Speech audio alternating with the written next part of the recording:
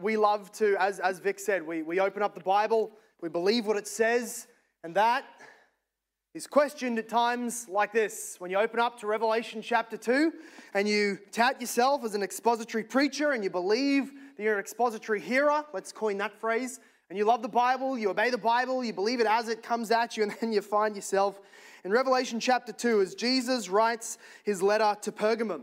And you start having to swallow and stomach things that Jesus says that you just can't get around. And it is truly glorious if we take it on the chin. It is truly fearful if we try and run away from it. And it is fearful if we are the unrepentant to whom it addresses. Let's read chapter 2 of the book of Revelation, the letter to the church in Pergamum, verse 12. And to the angel of the church in Pergamum write, the words of him who has the sharp, two-edged sword. I know where you dwell, where Satan's throne is. Yet you hold fast to my name, and you did not deny my faith even in the days of Antipas, my faithful witness, who was killed among you where Satan dwells. But I have a few things against you. You have some there who hold to the teaching of Balaam, who taught Balak to put a stumbling block before the sons of Israel so that they might eat food sacrificed to idols and practice sexual immorality. So also you have some who hold the teaching of the Nicolaitans. Therefore repent. If not, I will come to you soon and war against them with the sword of my mouth. He who has an ear, let him hear what the Spirit says to the churches. To the one who conquers, I will give some of the hidden manna, and I will give him a white stone with a new name written on the stone that no one knows except the one who receives it. May God bless the reading of his own word in our midst this evening. The Lord Jesus Christ has been speaking these letters, and it's been such an encouragement to be able to come to the portion of Scripture where Jesus just speaks directly through his apostles in his own words in this prophetical, apocalyptic language to his bride, the church. These are love letters from the husband to his bridegroom.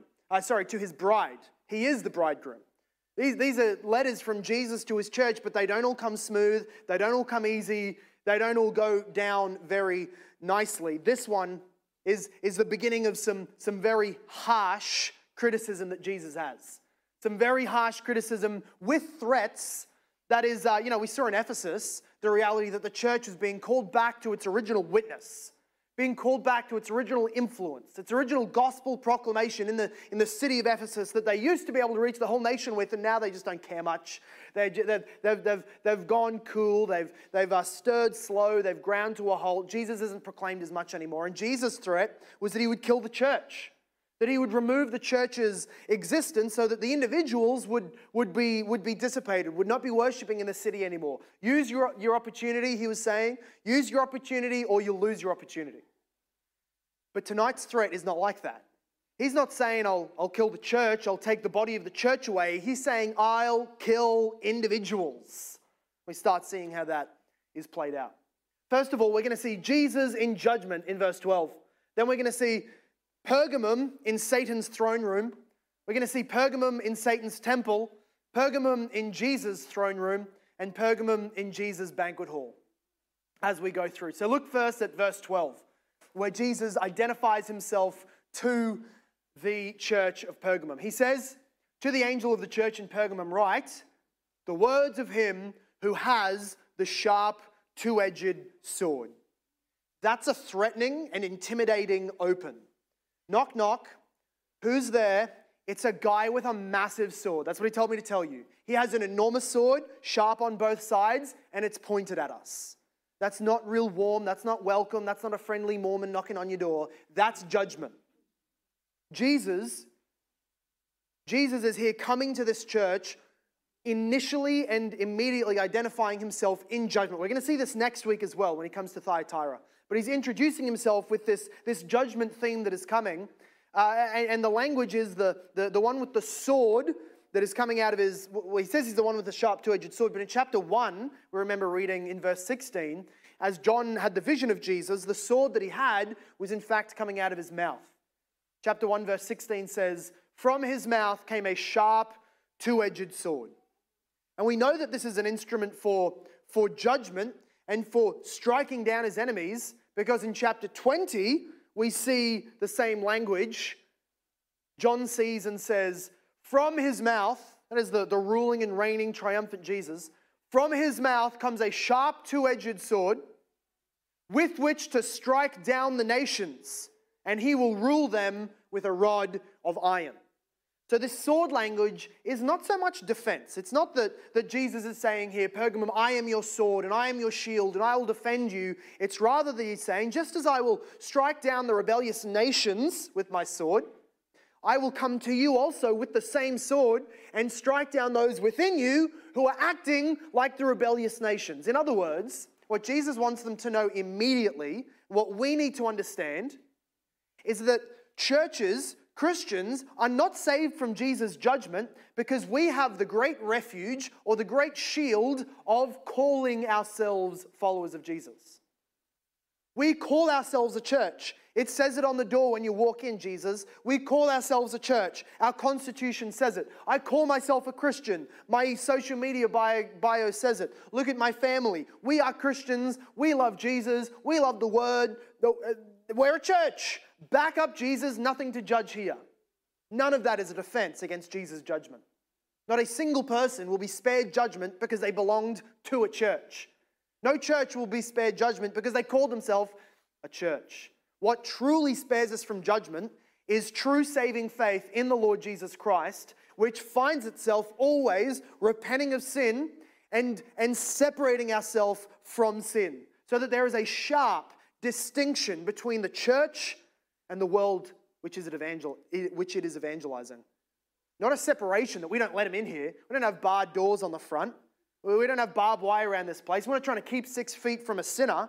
They're always welcome in, and yet there is a distinction, a clear, sharp distinction between what the church is like, how we live, how we teach, and what the world is like. Where the church acts like the world, she gets treated like the world by her apparent groom, Jesus the judge. That's the language. Secondly, we see that Pergamum is in Satan's throne room. Say that 5 times quick. I keep stuffing it up. Pergamum in Satan's throne room. In verse 13, we see Jesus address the church, and he recognizes where they live, and he recognizes it as having some very stark, apparent, clear difficulties. He says, I know your sorry, I'm reading the wrong part. I know where you dwell, where Satan's throne is. Yet you hold fast to my name, and you did not deny my faith, even in the days of Antipas, my faithful witness, who was killed among you, where Satan dwells. So in 2 instances, he says, Pergamum is the dwelling place of Satan. It's his throne room. That's what he says. You live where Satan's throne is. And at the end of the verse there, he says, where Satan dwells. There's 3 things that is probably coming out of informing Jesus using that language.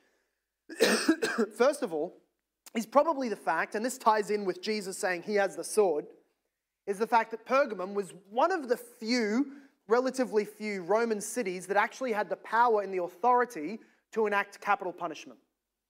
In many other areas and regions, you had to, once the local magistrate has decided that one criminal was worthy of death, they would then ship them off to go and be killed to one of these cities that had the authority of the sword to kill and take away the life. That's one of the ways that Rome kept its control over the happenings of its regions and provinces. Probably part of what Jesus is saying is, Satan has a sword in your city. I have a sword coming from my mouth. Guess whose sword is bigger? Obviously Jesus. Joked with the church plant last week. If it was an Aussie translation, he would say, you call that a sword? This is a sword. Well, it doesn't. Some of you have watched Croc Dundee. The rest of you are yet to be converted. So he says, maybe it's that. Maybe that's the thing that's sort of coming through from the background. They have the authority to kill you, and therefore he's calling it Satan's throne room, where he lops the head off of those who don't believe in him. Maybe that's in the background. Probably also in the background was the fact that that Pergamum had the first temple that was built in the area, in the Asian province, to Caesar. We recalled last week that in Smyrna, they were a very persecuted church. They were a city in love with Caesar worship. They had 2 Caesar temples, 2 Caesar altars. Well, Pergamum doesn't have two, they only have one, but they do have the first one that was built. So their loyalty to Caesar, shown through the fact that they worship Caesar as a god and pinch incense to him and offer up sacrifices and worship in his temple, that's going back a fair way. They have a long, proven loyalty to Caesar. Now, maybe that's why Jesus is saying, you are where Satan dwells, because Caesar is falsely being worshipped in your midst. Maybe also the reason that he's saying, you are where Satan dwells, is because there was a great, large temple to Asclepius, which sounds like a foot disease, but it is not. It is, in fact, the Greco-Roman god of healing, funny enough. The Greco-Roman god of healing, his symbol was a staff with a snake wrapped around it, which is kind of why in medical imagery today you'll see the staff with two snakes wrapped around it. There was a confusion in history. But anyway, that's what we see in modern day. It comes from Asclepius. And one of the ways that Asclepius would heal you was that you would come and sleep over in his temple.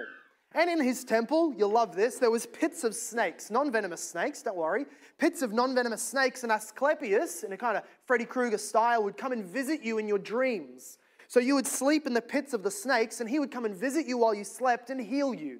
That was kind of the idea. All sorts of other immoral things happened in the temple of Asclepius, but maybe that's also why Jesus is saying, you're living where Satan dwells. He's got the state magistrate power of killing you. Satan is also here in the false worship of Caesar and the false worship of Asclepius. All of this comes around to say to the people in Pergamum, you're living in a pretty satanic city. They may not know Satan by name. They may not know the background of Lucifer and his fallen angel history, and yet they are living and serving Satan, the ruler of this world, who has, in the death of Jesus, been cast out. But he's thrown a fight before he is thrown down entirely. Yet Jesus is saying to them, I know where you dwell, I know all of this about you, and yet you did not deny my faith. He gives to them an enormous encouragement in knowing. He says, I know what you've been going through. As Antipas, which we don't know exactly who it was. It was a member of the church, maybe it was a pastor. He had been hauled out from among them. It says that he was killed in their midst, or I think the ESV's translation is among them. This may mean their actual physical midst. That they were worshipping for church, they're having a fellowship meal, they're doing something, and in their midst came the Roman soldiers and killed somebody, rather illegally, in their midst. Whatever it means, they had this period of persecution where somebody was killed, a faithful witness held to the teaching of Jesus, would not shrink back, held fast, confessed Jesus as Lord, was killed among them, and not a single person was motivated to give up their faith. This is a church that, as far as Caesar worship goes, was well grounded, not giving up its confession of the Lord Jesus Christ. And Jesus is saying to them, I know the whole situation. I've seen your steadfastness. And yet there's another element to him saying, I know. It's as if he's telling them, you have zero excuses. After what I'm about to say, you're going to want to say, you know, Jesus, that's harsh. And you seem to only commend Pergamum Smyrna last week. They were suffering. We're also suffering. Pastor Antipas, Deacon Antipas, just had his head lopped off. We need some grace. We need some wiggle room. You know, lay off Jesus. You said all this stuff, and that's perfectly true. Ephesus should hear that. But we're persecuted. Like, we're in Satan's throne room. Jesus is saying right from the outset, I know, don't come at me, don't send me an email and tell me that I was too harsh for a church in your situation. Jesus is the sovereign Lord who knows exactly whom he has regenerated. We never have the excuse of reading something in Scripture and saying to Jesus, well, you see, I have past traumas that ... Well, see, I have a personality trait, and I did a test online, and it came out that I'm an SINNER, and that means I actually don't have to, I don't fit those sorts of things. That's great for the can't do it. 3 sermons in today. I'm not spelling. Saint was going to be the joke. You know, we don't get to make those excuses. We just never have the ability to come to Jesus and say, that's great, they can do that, but my situation is literally anything goes through the shredder when it goes onto Jesus' desk. He says, I know what I said to you. I know who you are. I know your proclivities. I know your sins. I know your past. I know what I wrote. There is no excuses. No matter the culture, no matter the time in history, no matter the rulers, no matter the surrounding religions, Jesus speaks, and he speaks as one whose words are like a sharp, two-edged sword. That's who was addressing the church. And then you see the issue that they had been tolerating and putting up with in verse 14 to 15. Not only are they in Satan's throne room as a church, but their members are actually going to Satan's temples. So look at verse 14. But I have a few things against you. You have some there who hold the teaching of Balaam, who taught Balak to put a stumbling block before the sons of Israel so that they might eat food sacrificed to idols and practice sexual immorality. So also you have some who hold the teaching of the Nicolaitans.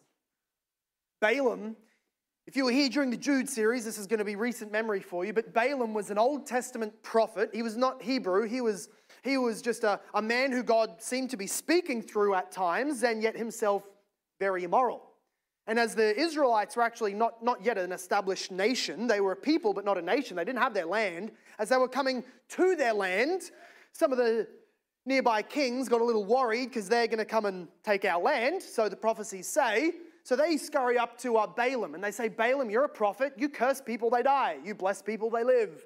We have money. We'll offer it to you if by your cursing you can kill the Israelites. And 3 times Balaam tries. He opens his mouth to bring a curse against Israel, and nothing came out but blessing and protection and provision and all of that. That's what came against Israel. And the kings were so annoyed. This is Balak, one of the kings that wanted the Israelites dead. He was so annoyed. Balaam wouldn't do it, but desperate for money and with no internal morals of his own, he was able to tell Balak that a way you can overthrow Israel is not by killing them. No one can kill them as long as God protects them. The only person really that can kill them is God. And yet you can help them get on God's bad side. He said, send down the young women, the pretty ladies, send them down to the little camps of the Israelites. Tempt the men over into immorality with them. And then it's a very short skip and a jump to take the men from bedridden immorality, adultery, fornication, and sex to worshipping your gods. It's easy. Do that and God will curse them. God will send a plague to them. God will kill them. And so it happened. And so Balaam is now this picture that Jude picks up and that Jesus picks up as false prophets who, for the sake of gain, teach God's people to commit sexual immorality and to join the feasts of the idols. Jesus is saying to them now, you have people among you that are just like Balaam, or that are following the teaching of Balaam. In the first century context, Jesus actually names them and says, these are the Nicolaitans. So the Nicolaitans are the New Testament first century version of the ancient Balaam followers. And we don't know much about the Nicolaitans, except for the fact we know a lot about Balaam. And then Jesus says, in the same way, you've got some Nicolaitans. So probably that's what the Nicolaitans were doing. After some guy called Nicholas. Church history, some streams of church history will tell us that this is the same Nicholas who was named as a deacon in Acts chapter 6. Filled with pride, filled with his own self-glory, perverted the truth, went out and started his own teaching. We don't know for sure. The point is that there's some guy, Nicholas, who has a teaching, a compromise, an allowance of sexual immorality, and some of the people of Pergamum are following his teaching, just like Balaam. Probably the feasts in the temples, to Asclepius and to Caesar. There's feasts that are going on in worship to those gods, and it is not, we see this in 1 Corinthians 8 through 10. The issue is not that the meat that is dedicated to the idols are then sold at the butchery and Christians are eating those secondhand. That's not an issue. Paul makes very clear those demons, bless their own food. As soon as it leaves their temple, the food belongs to Jesus. We can eat it with a happy smile. Don't worry about it. Just give thanks for it.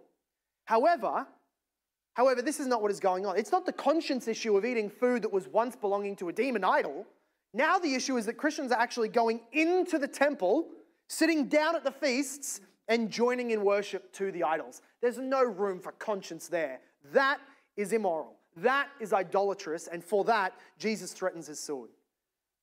But you have to understand In Pergamum, in the first century, and literally almost anywhere before the recent century, a feast was a tremendous temptation.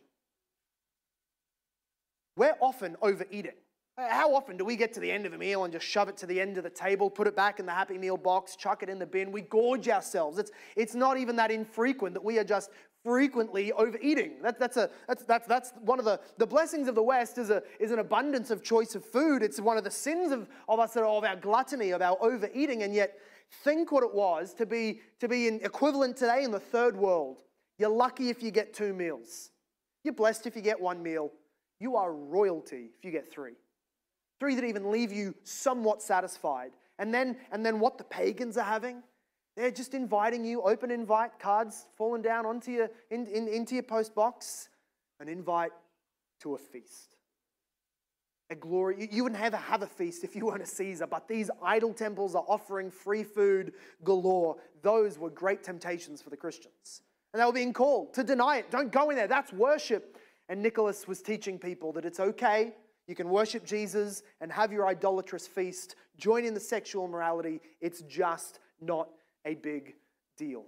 The example is very, we can understand the sort of how it looks and how it acts out in our day today. If we were taking Pergamum and sort of gave them a 21st century context, of course, it would be something like the Christian tradies in Pergamum were missing out on contracts and important jobs because they weren't going with the boss, with the guy who was dishing out the contracts and the jobs when he went to the strip joint and had his executive board meetings.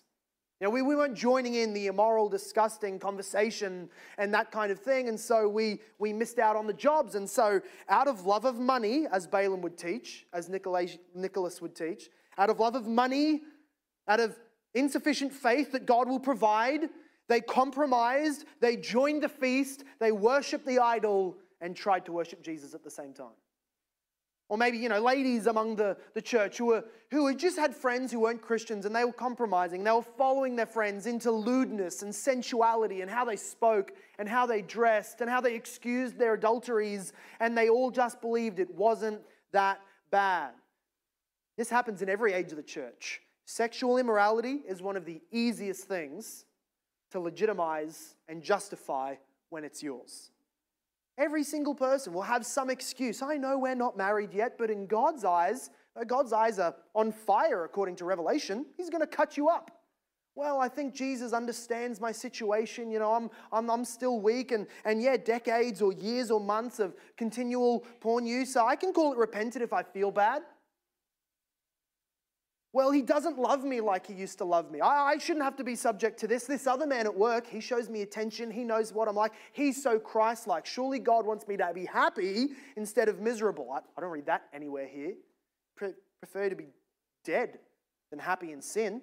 That's what I read. He'd prefer to be dead and miserable. If that's physically miserable, he'd prefer to be dead if it meant holy. Jesus doesn't make the same excuses we do, and he comes to this church that is tolerating in its members sexual immorality and joining and rubbing up against the sins of the world without distinction, and he threatens them with the sword of his mouth. And he does so today. Every one of us wants to believe that there's some, maybe generational, maybe it's our point in history, maybe it's just you personally, there's some reason that your sexual sin is private and can remain that way. And yet the screaming testimony of Scripture is that each of our sins is not just serious enough to in fact tell you that you're playing with fire and at any moment it can consume your whole life, but that you're playing with fire in the household of God and you're tipping petrol over the rest. Now, none of us know until it all goes up, but each of our secret sins, as we are unified in this covenantal, spiritual, unified body called our local church, your sin, however secret, affects the people you haven't even met yet. If we are in the church together, our levels of holiness and our degrees of unrepentant sin is affecting the overall purity of the church. Jesus considers us as a body together whom widespread there must be repentance, from the individual right up to the top, to the whole congregation. There is no excuse. He does not allow the same excuses that we allow.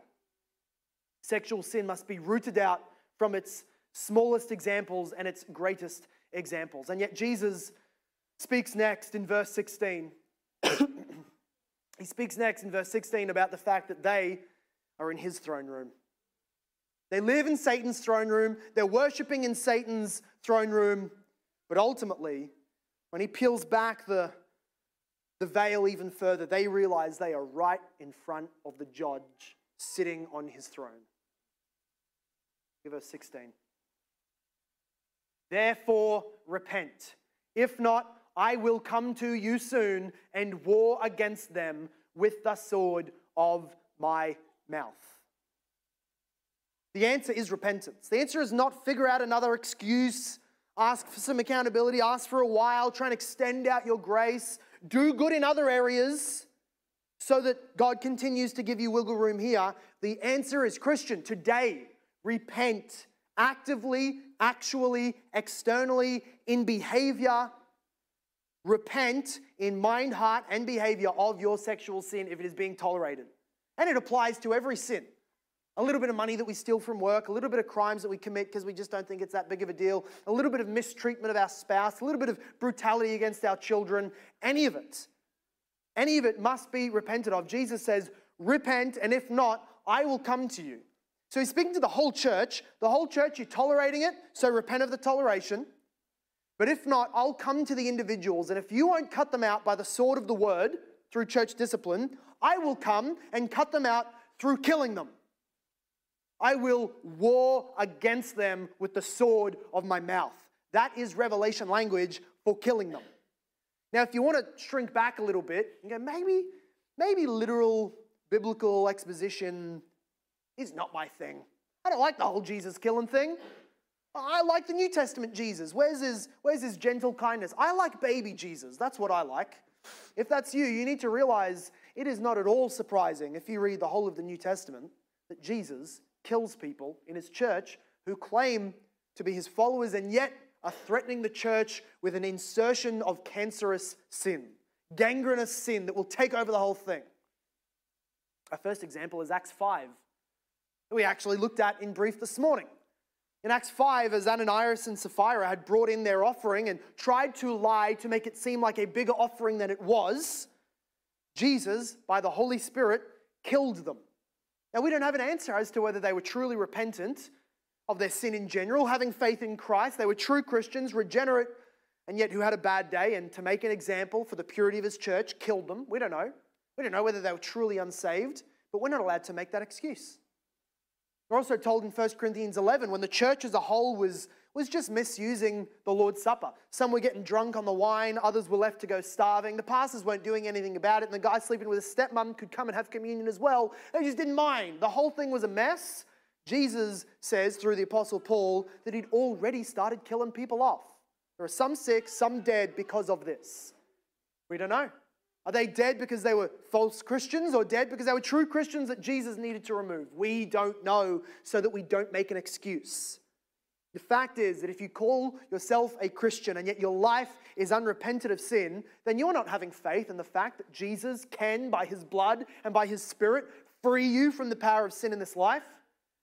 And therefore, as we sin with the world, so we are judged with the world. In fact, in 1 Corinthians 10, verse 8, Paul picks up the example of Balaam and Balak and Israel sinning and says, in that day, when they indulged in sexual immorality, he says, 23,000 fell in a single day. That's just his blanket exhortation and application. And we want to spiritualize it. Well, what would it look like for 23,000 people to spiritually be slain in the spirit? What does that mean? No. Paul's very unapologetic application is, he'll kill 23,000 of you if you keep on being immoral. It's simple. It is that straightforward. The relationship is, I'm judging the world. My sword is coming to take out and to shatter them and to bend their knee through repentance, or if not, through death. And when the church sides with the world, they are treated like the world. We see the same sort of textual structure in Colossians 3, verse 5 and 6, where Paul says, put to death, therefore, what is earthly in you, sexual immorality, impurity, passion, evil desire, and covetousness, which is idolatry. So he starts and ends with sexual immorality and idolatry. He says, on account of these, the wrath of God is coming. So to the city with the sword of the nation, the sword of the world, Jesus comes with his own sword and says, it's your choice. It's their judgment or it's my judgment. It's their sword or it's my sword. You, church, get to choose. But choose quickly because I'm coming soon. And then we see what he's called for. Really, in practical terms, he's meaning church, elders, stand up, put into practical steps, church discipline for those who are sinning in practice without repentance and who are teaching falsehood without repentance. Those who repent, bring them into the number, remind them of the soul-saving power of the blood of Jesus and wash them of their sins, right? But for those who do not repent, put them out of the church so that when judgment comes for them, it's not a church member being killed. Do church discipline. Repent of your works, repent of your toleration, and teach the teachings of Jesus Christ. And then we see these great offerings from verse 17. We've seen that Pergamum is in Satan's throne room. We've seen that Pergamum has been involving itself in Satan's temple. Then we were reminded that, in fact, over and above all of that, they are, in fact, right in Jesus' throne room, ready for judgment. And yet also, we see a picture that they are in Jesus' banquet hall, the victorious banquet hall. Verse 17, he who has an ear, let him hear what the Spirit says to the churches. To the one who conquers, I will give some of the hidden manna, and I will give him a white stone with a new name written on it, on the stone that no one knows except the one who receives it. The call is to conquer. Now there's a great wordplay going on here. We mentioned Balaam, we mentioned Nicholas, and now we're being told to be conquerors. Balaam's name in the Old Testament meant one who rules over the people. Nicholas's name meant one who overcomes the people. Now the Christians are being called in the same word for Nicholas. The Greek word was nikao, meant to overcome, to conquer, to win. So Jesus is saying to his church, overcome he who overcomes, rule over him who rules over the people. You be a people who conquer in and for the name of Jesus, and you will receive the hidden manna. What in the world does the hidden manna mean? I think the language of hidden, meaning invisible. It's the spiritual manna. Now, even manna is not all that appetizing. It was like a flaky white thing that came down in the desert when the Israelites were in the wilderness. They had to pick it up and ground it down to like a flour and make bread out of it. Very nice. Well, you could eat as a little flake. But overall, not all that appetizing. Here's the thing. Jesus is offering them something which visibly, worldly, fleshly, is not all that appetizing. He's calling for repentance from sin, even if it means starvation. Repentance from idolatry, even if it means poverty. Repentance from sexual immorality, even if it means suffering in this life. Being cast out of the social norms of your city. Being thrown to the sword of Pergamum.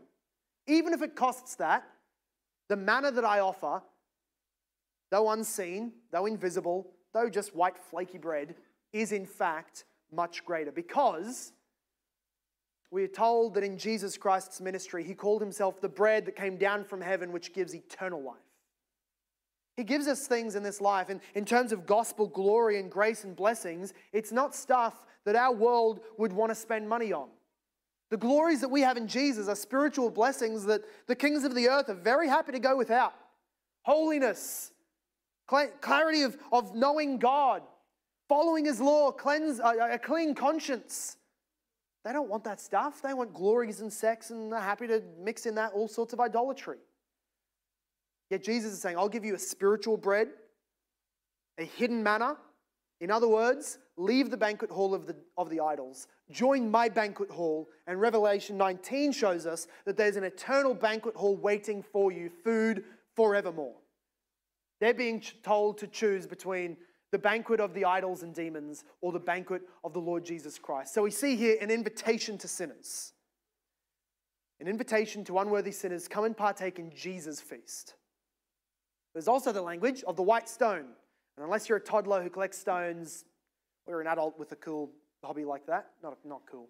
But if you got that hobby, then, all power to you. But why is he offering a white stone? And in fact, the stone has a little name written on it that no one knows except the one who's giving it. What is all that? I think there's again, probably three angles from this. In the Greek world, the white stone was something that was given as an invitation to a great banquet, to a king's feast. It was like a card, like a personal, private, get you in the door card. Maybe that's the language. You're invited, Jesus is saying. I'll give you the stone of invitation to the great banquet hall of the king. In the Roman world, it was a little bit similar, but in terms of the great games, the sport games, if you were an overcomer, a conqueror, that would be someone who stands onto the podium as a victor, you would be given the wreath and the necklace of flowers, and you would be given a stone with the address for the overcomer's banquet, right? The victory meal at the end of the games. You were given, and that was written in secret so that only you who had the stone, who knew the address, could rock up there. Is that what's being pictured? Maybe. Then there's the Hebrew side of it. In the Hebrew world, sometimes they would in terms of their legal voting, when it's capital punishment or there's a crime being brought against you, the jury would each be given a white stone, and if they thought you were innocent, they would place it in front of you as their final call. And as the people would walk past, a stone would go down, a stone would go down, a stone. And if there is enough, if there is a majority, then you have your innocence. I think what we're being shown here is all three.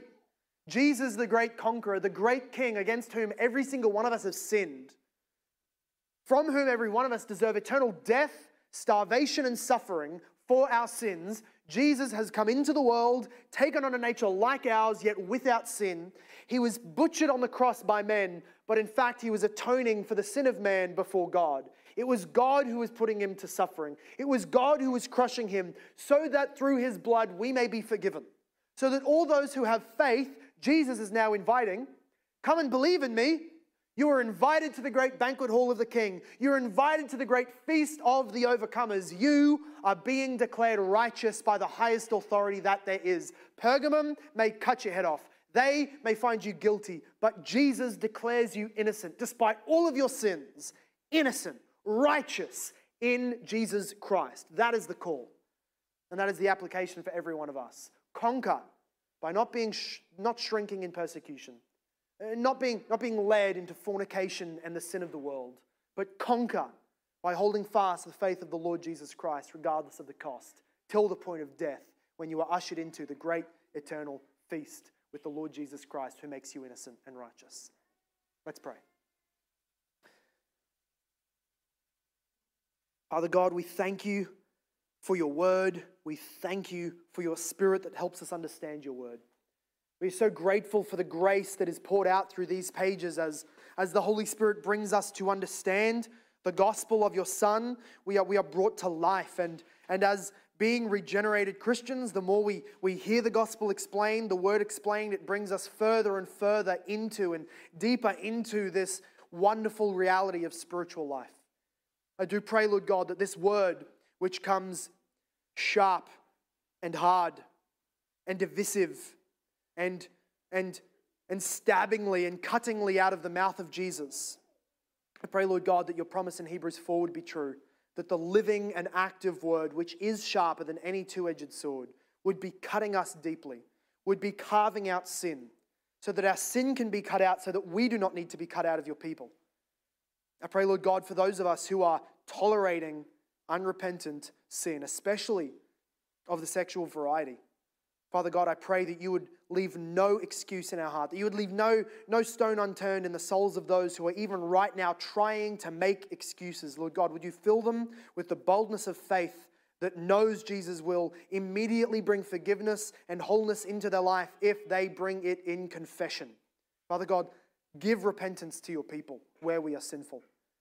Where we as a church would ever be like Pergamum, in the toleration of these false teachings and false practices, Lord, would you hold us fast to your word? Would you allow us to be divided rightly by the sword that comes from your mouth, so that we have a pure people, a membership of real and true regenerated Christians who believe and call on and live after the pattern of the Lord Jesus Christ. And I pray, Lord God, for any in the room right now who are not Christians, who know themselves to be unbelievers, who have never placed their faith in Jesus, or who have thought they had previously but understand now that they are still underneath the condemnation and the weight of their sins.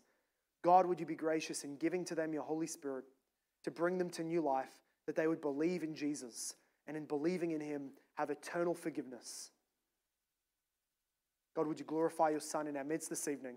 And in his name we pray. Everybody said, amen.